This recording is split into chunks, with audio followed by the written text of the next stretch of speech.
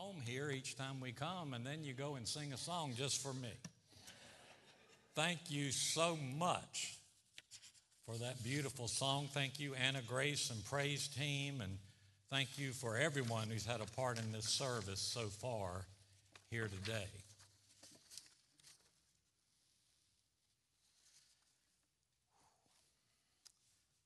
I've been thinking a lot over the last several years about what makes a healthy church. Well, so many churches are not. And I even preached a message here early on about what is a healthy church. But there's a thought that developed in my mind this morning, and I want to try it out on you. I'm not going to preach on it. I'm going to preach on it somewhere else unless you throw eggs at me. I know that some of you probably kept a few back there in the hymnal rack. If you don't know, last time I preached here, they were handing out eggs before service. And almost everyone had a dozen or two next to them while I was preaching. And that really kept me straight during that time. But I've been thinking that in a healthy church, there are enough mature Christians to set the mood in the church. If you don't have enough to set the mood in the church, then the immature Christians are going to set the mood in the church. And if that's the case, you're going to have an unhealthy, unstable, immature church. And as I was thinking this morning about what makes a mature Christian, I thought about how they go to church on Sunday morning. Now, that's an experience that should be very present in your memory since you just did it, right? That's what you have done. You've gotten up, gotten dressed, washed your face, I hope, or the top of your head, some of us, and you've come on in to worship the Lord. And we've worshiped Him in prayer. We've worshiped Him in praying over special needs. We've worshiped Him by singing praises. But what makes a mature Christian on a Sunday morning? I think there are three things that came to my mind. The first one is you come determined to worship. You're not going to let anybody or anything distract you, right? And some of you didn't even feel like coming today. And yet you fought off that, I could stay home and watch it, or you made your way here. Second thing that makes a mature Christian is that you come determined to open your life up to the Word that's preached. You're not going to stub up when the Word reaches in there and says, it's time for you to change something. It's time for you to come to the altar. It's time for you to start doing something that you've been putting off. No, you come with a heart open, willing for the Lord to work on you. You've been reading your Word all week. You need to come in on Sunday morning and let the Word read you. And then the third thing is, you come to church determined to find somebody who needs encouragement, and you encourage them. You know, you're looking for somebody. Who's looking at their shoes in walking across the parking lot? Who's got a limp? Who seems to be a little bit down? Who's smiling, but you can tell that smile is kind of forced? Who is it that you've heard has been sick or has a difficult situation? They've lost their job. Who can you be led by the Holy Spirit to go up to and speak a word of encouragement? And so I wanted to share that with you because if the mature Christians outnumber the immature Christians, they can set the tone in the church, and the church can be a forward-moving, healthy church. Well, we haven't seen you this year, I don't believe. We spent the first month, I think the last place we went in December, I contracted COVID. We had a good service, but so I spent most of January trying to recover. And then now we're in the middle of February and March. The Lord has privileged us to preach in 8 different churches in 8 straight Sundays, and we're right in the middle of it. And so here we're preaching at Joel Marley's last pastorate. And next week we go down to Thunder Swamp. in eastern North Carolina and preach at his dear friend Jimmy Whitfield's last pastorate. And so I just say that in case Doyle is listening. I just want to dig that in because some of you know about those two fellas. And we're delighted to be here. I'd like to greet you the way I learned growing up in the Pentecostal Holiness Church. I have deep roots. Many of you do as well. I've been preaching over 50 years. I was nurtured in the Pentecostal Holiness Church. It was the only church I ever knew growing up. Before that, my father spent his entire life growing up in the Pentecostal Holiness Church, and before that, his father, starting at age 8 in 1909 as a charter member of the Roanoke Fire Baptized Holiness Church. So I have deep roots that go back over 110 years. But at any point, my grandfather, my father, or myself, we often heard the 5 cardinal doctrines of the Pentecostal Holiness Church testified to something like this. I want to thank God that I'm saved, I'm sanctified. Many times, Jesus has healed my body. He has filled me with the precious Holy Ghost, with the initial evidence of speaking in other tongues. And I am looking for and waiting on his soon return. And I tell you, if you can have that testimony that you're saved, sanctified, filled with the Holy Ghost, that he is your healer, and you know that he's coming back for you, then you can walk each day in the joy of the Lord. All right? I've kind of tricked you there because that's the title of my sermon. The joy of the Lord. When I was a boy, the older saints used to call it several things. They called it in particular having the victory or keeping the victory. Is anybody old enough to remember what the victory is? I'm going to tell you, you not only need to remember it, you need to walk in it today. It's having the joy of the Lord.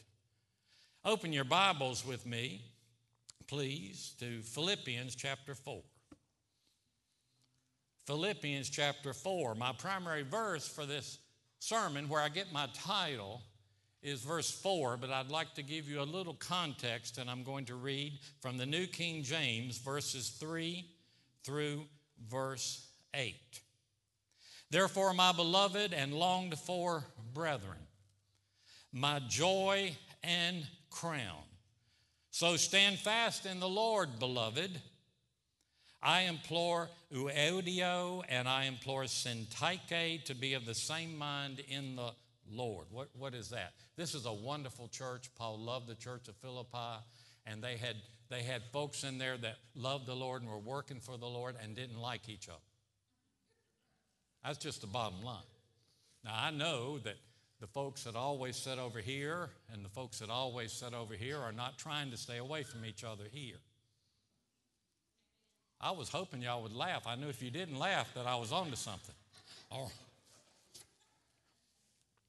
And I urge you also, true companion, help these ladies who've labored with me in the gospel, and with Clement also, and the rest of my fellow workers whose names are in the book of life.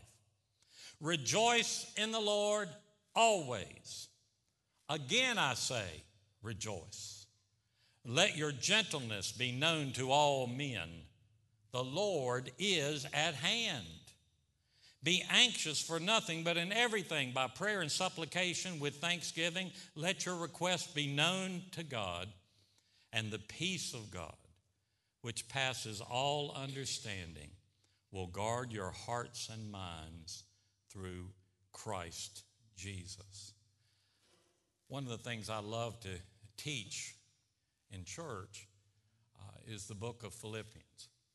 It usually takes 8 to 10 Wednesday nights or Sunday nights, but every week I tell them that you need to have the full context of this letter in front of you. And I tell them 3 things. When you think of Philippians, remember that the setting is jail. This letter is written by a man in jail. The subject is not his situation. The subject is Jesus, the greatness of Jesus, who he is, what he's done for us, what he wants to do for you, how he wants you to live.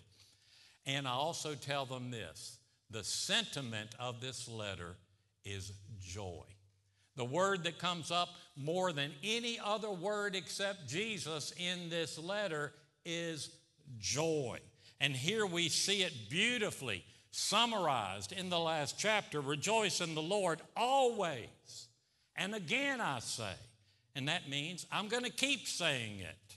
Rejoice. Jesus always brings joy, even in jail. That's how I summarize the book of Philippians. Jesus always brings joy in any circumstance, even when you're at the lowest point, like being thrown into jail. Now, what I'm going to do, I'd like for you to keep your Bible open, and I'm going to step down here where I can see you a little bit better. And I'm going to put some handouts here for the people who are going to say, you're going too fast, you went over too many scriptures, I took a little nap and missed something.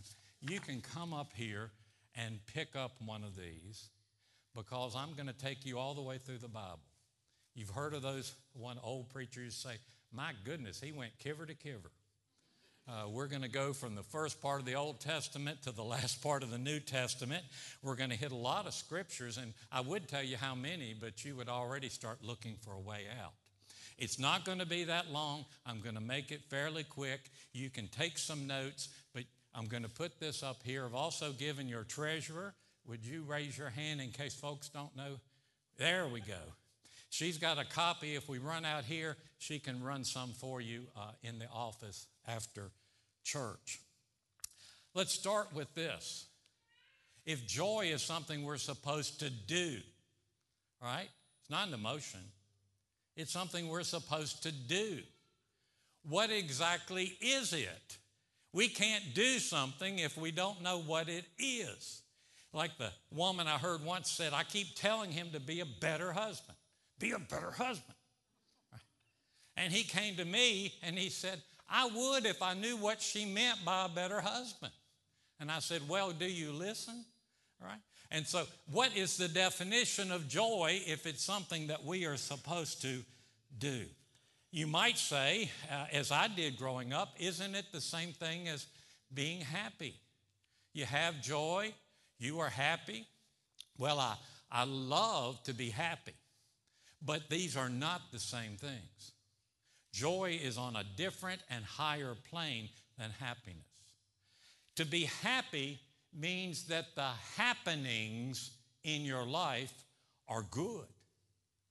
To be unhappy means that the happenings in your life aren't good.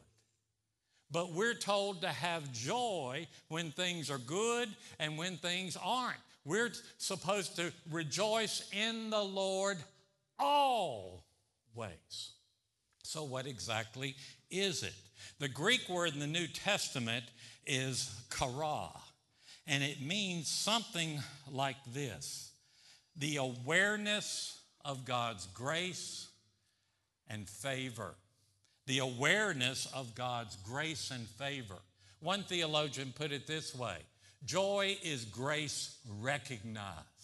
So what exactly does that mean? It means it's an outward manifestation on our part that we recognize the operation of God's grace in our lives and in the lives of others. So what is God's grace? Grace means enablement. God tells you to do something you can't do, and then he takes his ability to do that and puts it inside of you. Let's take something simple. Love everybody.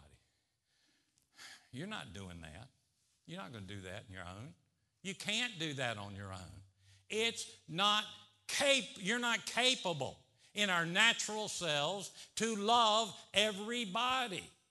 All right? You don't even like everybody. How can you love? Sometimes you don't like yourself. How can you love everybody? Because if you will try, He will put His love in your heart. Romans 5 says it's shed abroad in your heart by the Holy Ghost. God puts His love, the same love that took Jesus to hang on that cross to save you. That love is put in your heart by His grace. God's ability. Whew, put in us. Joy is our response to being aware of the greatness of that grace. And no matter what happens to you, car won't start, water heater goes out, right? Grandchild starts shacking. I'm just trying to hit y'all where you probably are. I mean, many are, okay? For Doyle Marley, Duke loses.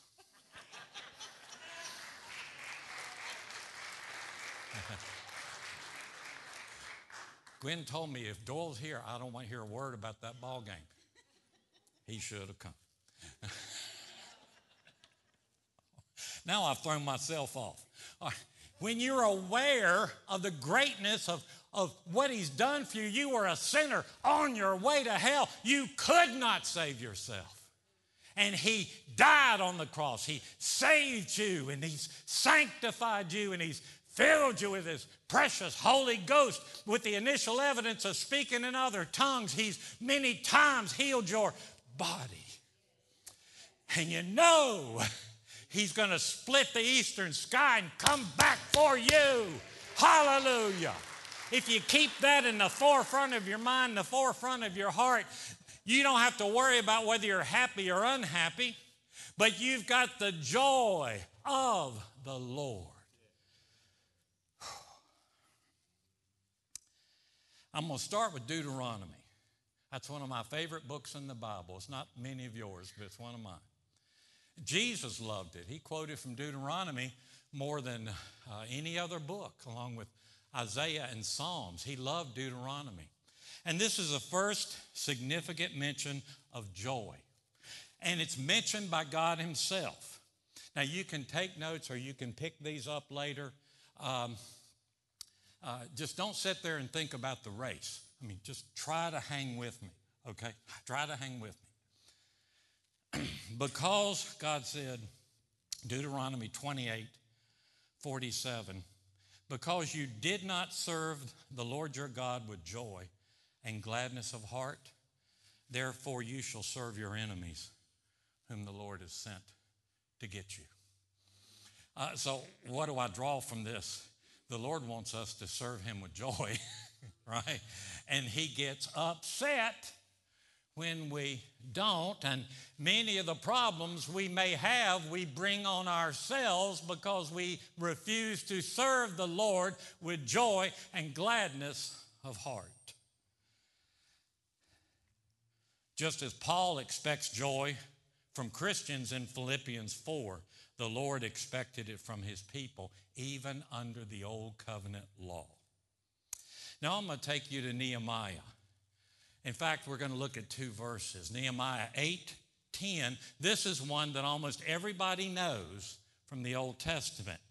Do not sorrow, for the joy of the Lord is your strength. What it's telling us is if we have little or no joy in our life, we'll have little or no strength to live the life that He's called us to live. We can't access the grace, the enablement of God to lead a victorious Christian life if we do not keep the joy of the awareness of what His grace has done for us at the forefront of our heart and our mind.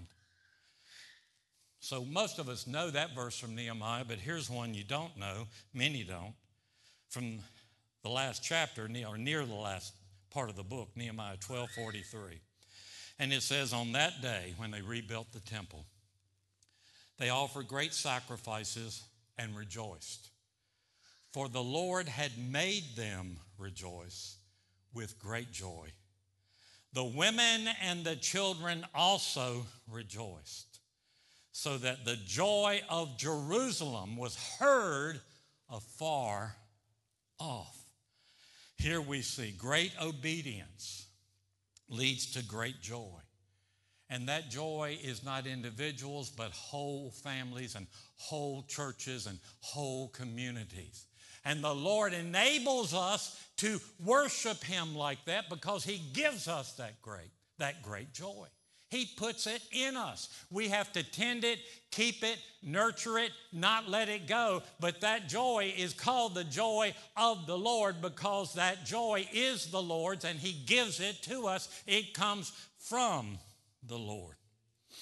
And notice that everybody all around, all over Rockingham and Henry County, people are going to hear about what's going on at Stoneville because the men and the women and the children have great joy over the wonders that the Lord has done for them. Now I'm going to take you into Job. You say, wait a minute, there's no joy in Job. Well, maybe the last chapter. Well, right in the middle of one of Job's miserable friends, blaming him for this, that, and the other, Zophar made the following correct statement, and I want to pull it out. It says, he said, the joy of the hypocrite is but for a moment. The NLT renders that, the joy of the hypocrite is only temporary. And I'm going to tell you, temporary joy is not what the Bible calls the joy of the Lord. If you've got it, you've got it. And you need to hold on to it. It doesn't depend on whether you like the music. It doesn't depend on whether you like the preaching. It doesn't depend over whether the power fell or the power didn't fall. It doesn't depend on whether it's Monday, Tuesday, Wednesday, whatever day it is. It doesn't depend on your bank account. It doesn't depend on your home situation. The joy of the Lord comes from Him to you because He saved you when you couldn't save yourself.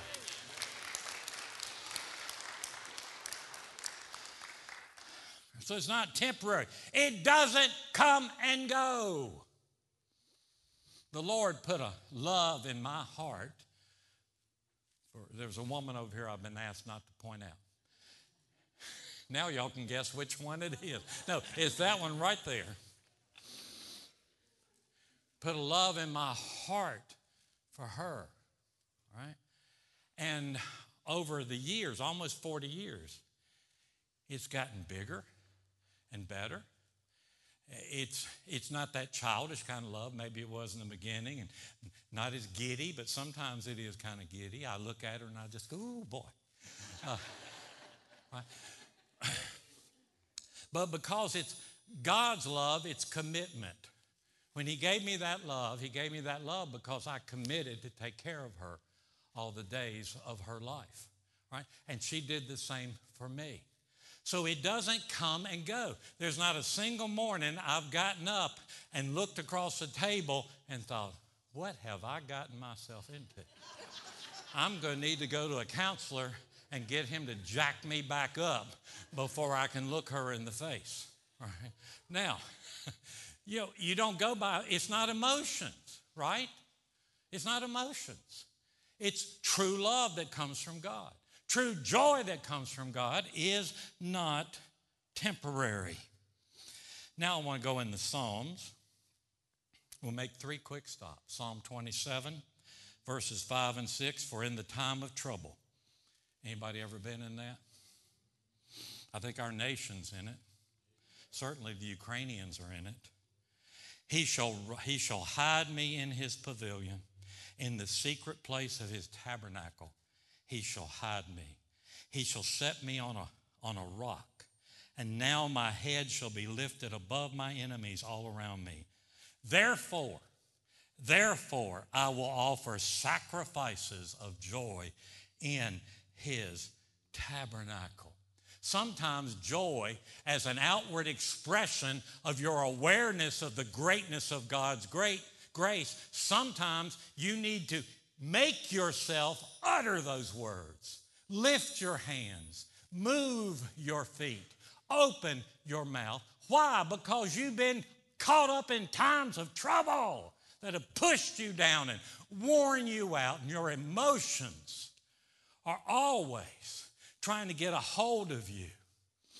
I heard Brother Jimmy Whitfield say one time, your emotions are the dumbest part of you. Because why? I mean, we all got them. But if you listen to them, they get you in trouble every single time.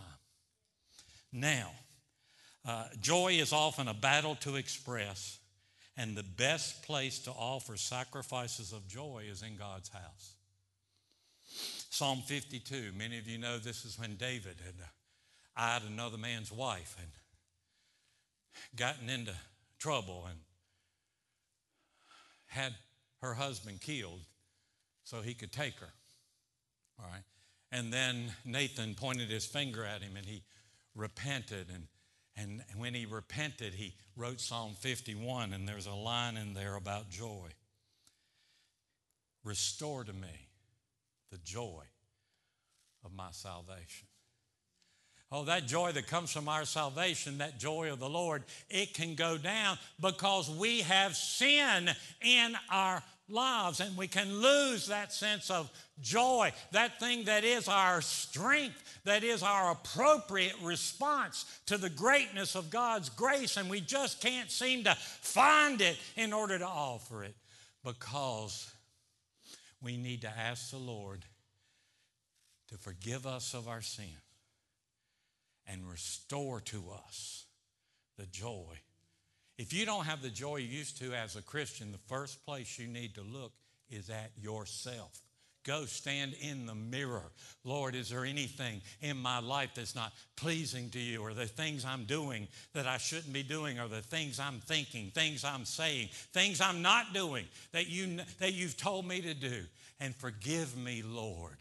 Wash me whiter than snow. Cleanse me with hyssop, with the blood. In the New Testament, it's the blood of Jesus Christ.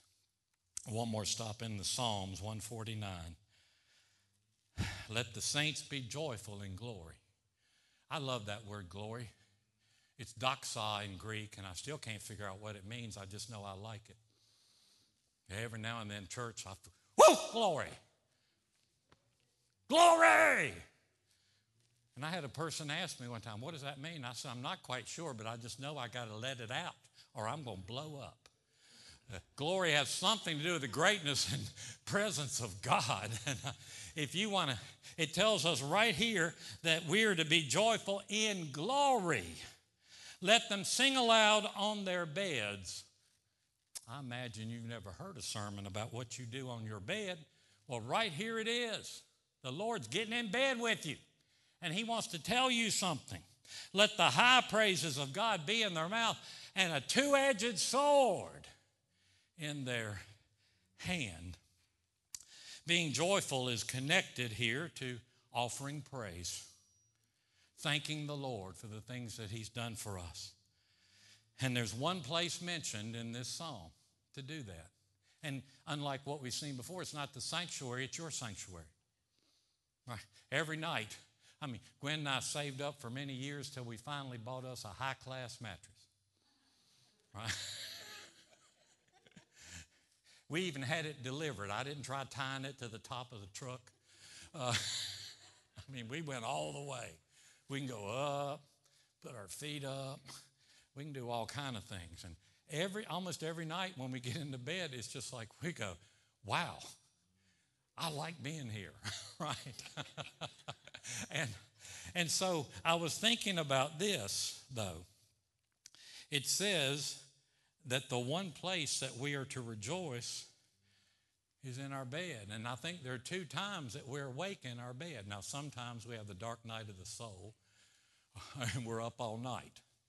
But generally, what are the two times you're in bed? When you go to bed and when you get up. Wouldn't it be nice if you could offer praise, a joyous praise in glory before you go to sleep? Maybe you wouldn't have. I didn't do that last night. I should have. I'm preaching on it. I didn't do that last night. And I worked and worked and worked in my dreams. I don't know how many people are trying to get me, people I don't know, to solve their problems. And they were stupid problems, and I wanted to tell them that. And I dreamed that over and over and over. And then I got up, went to the bathroom, went back to bed thinking I was going to do better, and started right back in on it. I'm going to tell you what I did when I got up. Glory! Thank you, Jesus. Now, Gwen was still asleep, so I went in my office, shut the door. Thank you, Lord. Before I go to bed tonight, thank you, Lord. Glory to God. Thank you. I rejoice in the greatness of your salvation. And now, one stop in the Proverbs. Proverbs 21:15 says, "The joy for the just to do justice." You know that joy can come from righteous living. And you say, well, that's some kind of religious talk. What's righteous living? It's really simple. Doing the right things from a right heart. The Bible tells you how to live, right? And when you live according to the Bible because you want to from a right heart. There's some people with a right heart who ignore the Bible. And there's some people who try to live by the Bible, but their heart's not right. Both of those categories are miserable people to be in church with. But righteous living, right actions from a right heart. And it tells us that when we do that we have joy. When you slip somebody a Pentecostal handshake before they go home. Y'all know what that is? I said that once, and a Baptist person came up and gave me one. You know what they did? Get up, I'll show you. They went, woo! I said, where's my $20? No. They misunderstood. You give somebody that, you don't go tell everybody, right? But when you're walking back to the car, it just settles in you, just some kind of joy. And you don't listen to country music on the way home. You just sing the songs that we sing in church, or you don't listen to this. You don't have Fox News on the radio. You're just listening. You're thinking, wow, I just want to rejoice. I just want to praise you, Lord.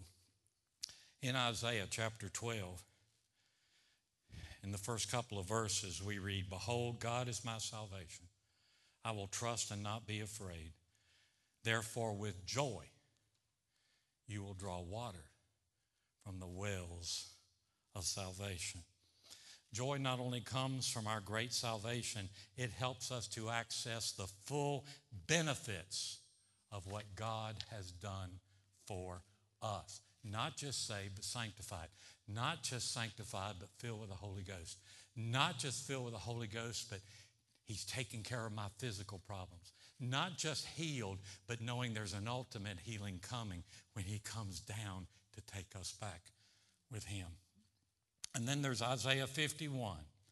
"So the ransomed of the Lord shall return and shall come to Zion with singing, and with everlasting joy shall be upon their heads. They shall obtain gladness and joy, and sorrow and sighing shall flee away."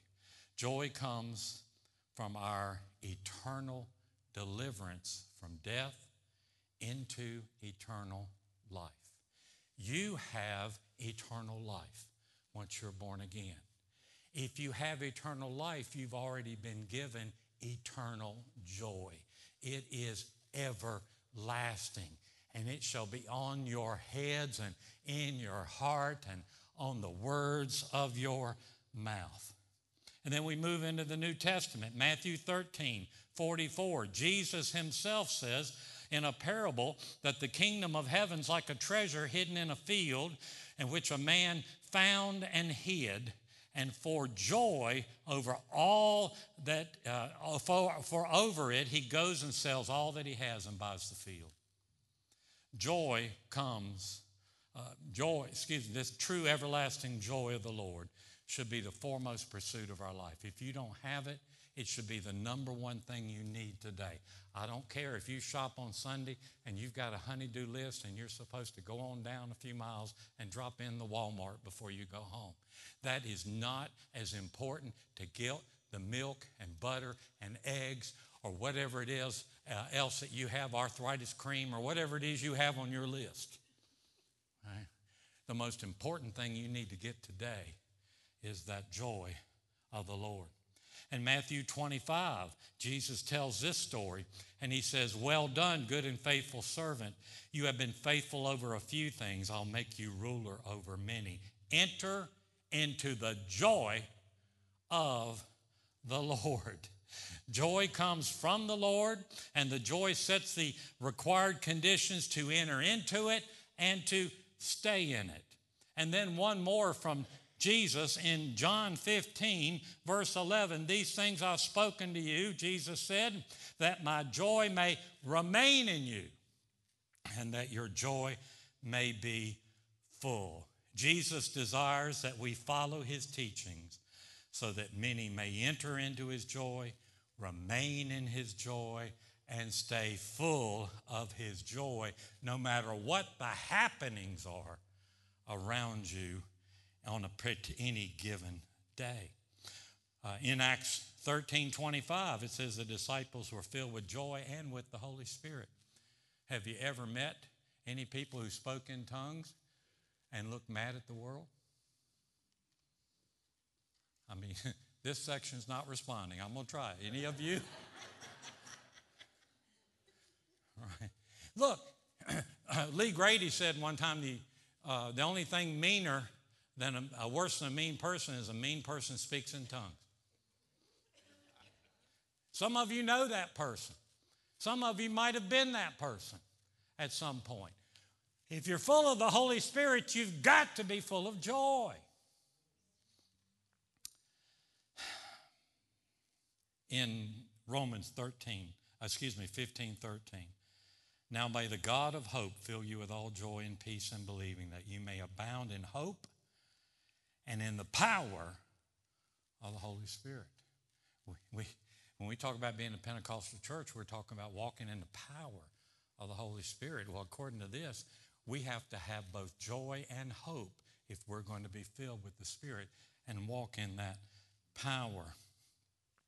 In Philemon, Paul writes to Onesimus, he says, "Yes, brother," verse 20, "let me have joy from you in the Lord. Refresh my heart in the Lord." And here we learn that we can transfer this joy of the Lord to other believers, refreshing their hearts when we do what is right. And then there's the opening of Hebrews 12. Tells us, "Looking unto Jesus, the author and finisher of our faith, who for the joy that was set before him endured the cross." Jesus got the hard job done. It was love that sent him on this mission. But it was the joy he saw ahead of him, which is what? All of us giving our hearts to him. All of us escaping hell, the world, the flesh, and the devil. All of us walking worthy of the calling that he's called us in. All of us not only being saved, but becoming soul winners, following him, having a glorious eternal reunion with him in heaven. That's the joy that was set before him. He finished the job. Do you have a joy set before you? You know, if you can see, has anybody got a loved one that's just, you're almost tempted to quit praying for them? They're so ornery. And you've been praying for them so long, it seems like the longer you pray for them, the worse they get. I'm the only one? All right, there we go. We got a few honest people here. All right. If you can have the joy of seeing them in heaven in front of you, you'll do anything. You'll bite your tongue. You'll get up in the middle of the night and pray for them. You will not give up on their soul as long as they're still drawing breath.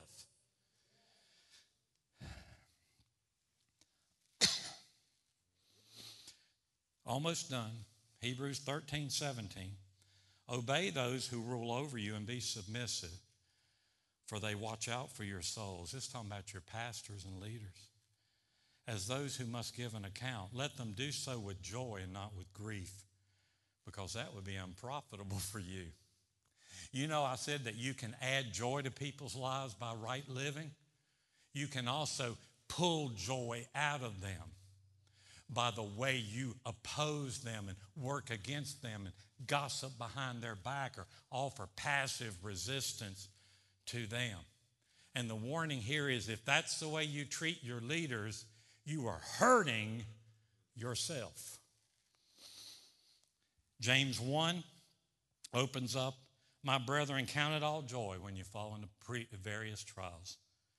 And to add to that our last verse, 1 Peter 1, 6 through 9. In this you greatly rejoice, though now for a little while, if need be.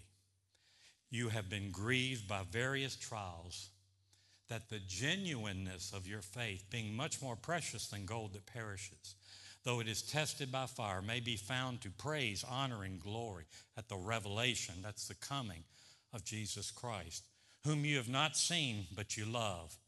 And though you've not seen him, yet believing, you rejoice with joy inexpressible and full of glory. I wanted to end on that incredible line.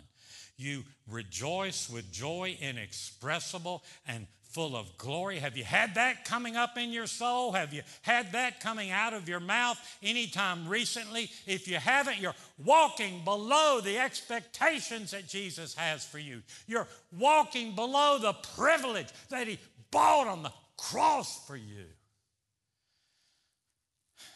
Receiving the end of your faith, the salvation of your soul. Having great joy in the middle of life's trials. Joy inexpressible and full of glory will carry us safely to our ultimate salvation.